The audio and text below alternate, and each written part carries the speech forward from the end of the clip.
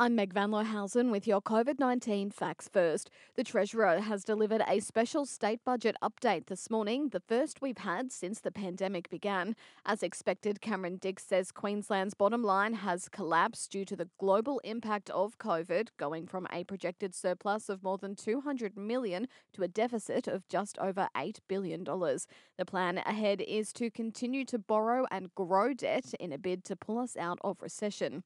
Meanwhile, another COVID case at Ipswich Hospital has sent more than 200 staff into quarantine, but health officials say they aren't too concerned. The facility will remain open for emergencies, but other appointments are being relocated. It comes as the Pharmacies Union starts a campaign to block a state government plan to allow COVID testing at chemists across Queensland. State President Adam Kerslake says they're unhappy about the lack of consultation. If we have to wrap tape around the chemist doors, we'll do it. If we have to run a social media campaign, we'll do it. If we have to stop it on safety grounds, we will do it. This will not go ahead if it's going to put our members at risk. It's possible to make it work, but it's got to be done properly. Too much is at stake here.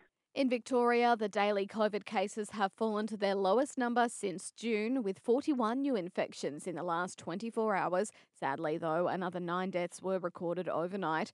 And Australia could be one of the first countries in the world to get a successful COVID vaccine. The federal government today expected to announce it secured 2 potential vaccines and almost 85 million doses, which could be here by January. AMA President Dr. Chris Moy says it's a big step forward.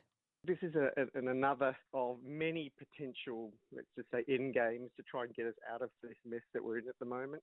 This is far from assured that one of these vaccines will turn out to be the answer, but it's great that if one of them does turn out to be the one, we'll have our ability to get it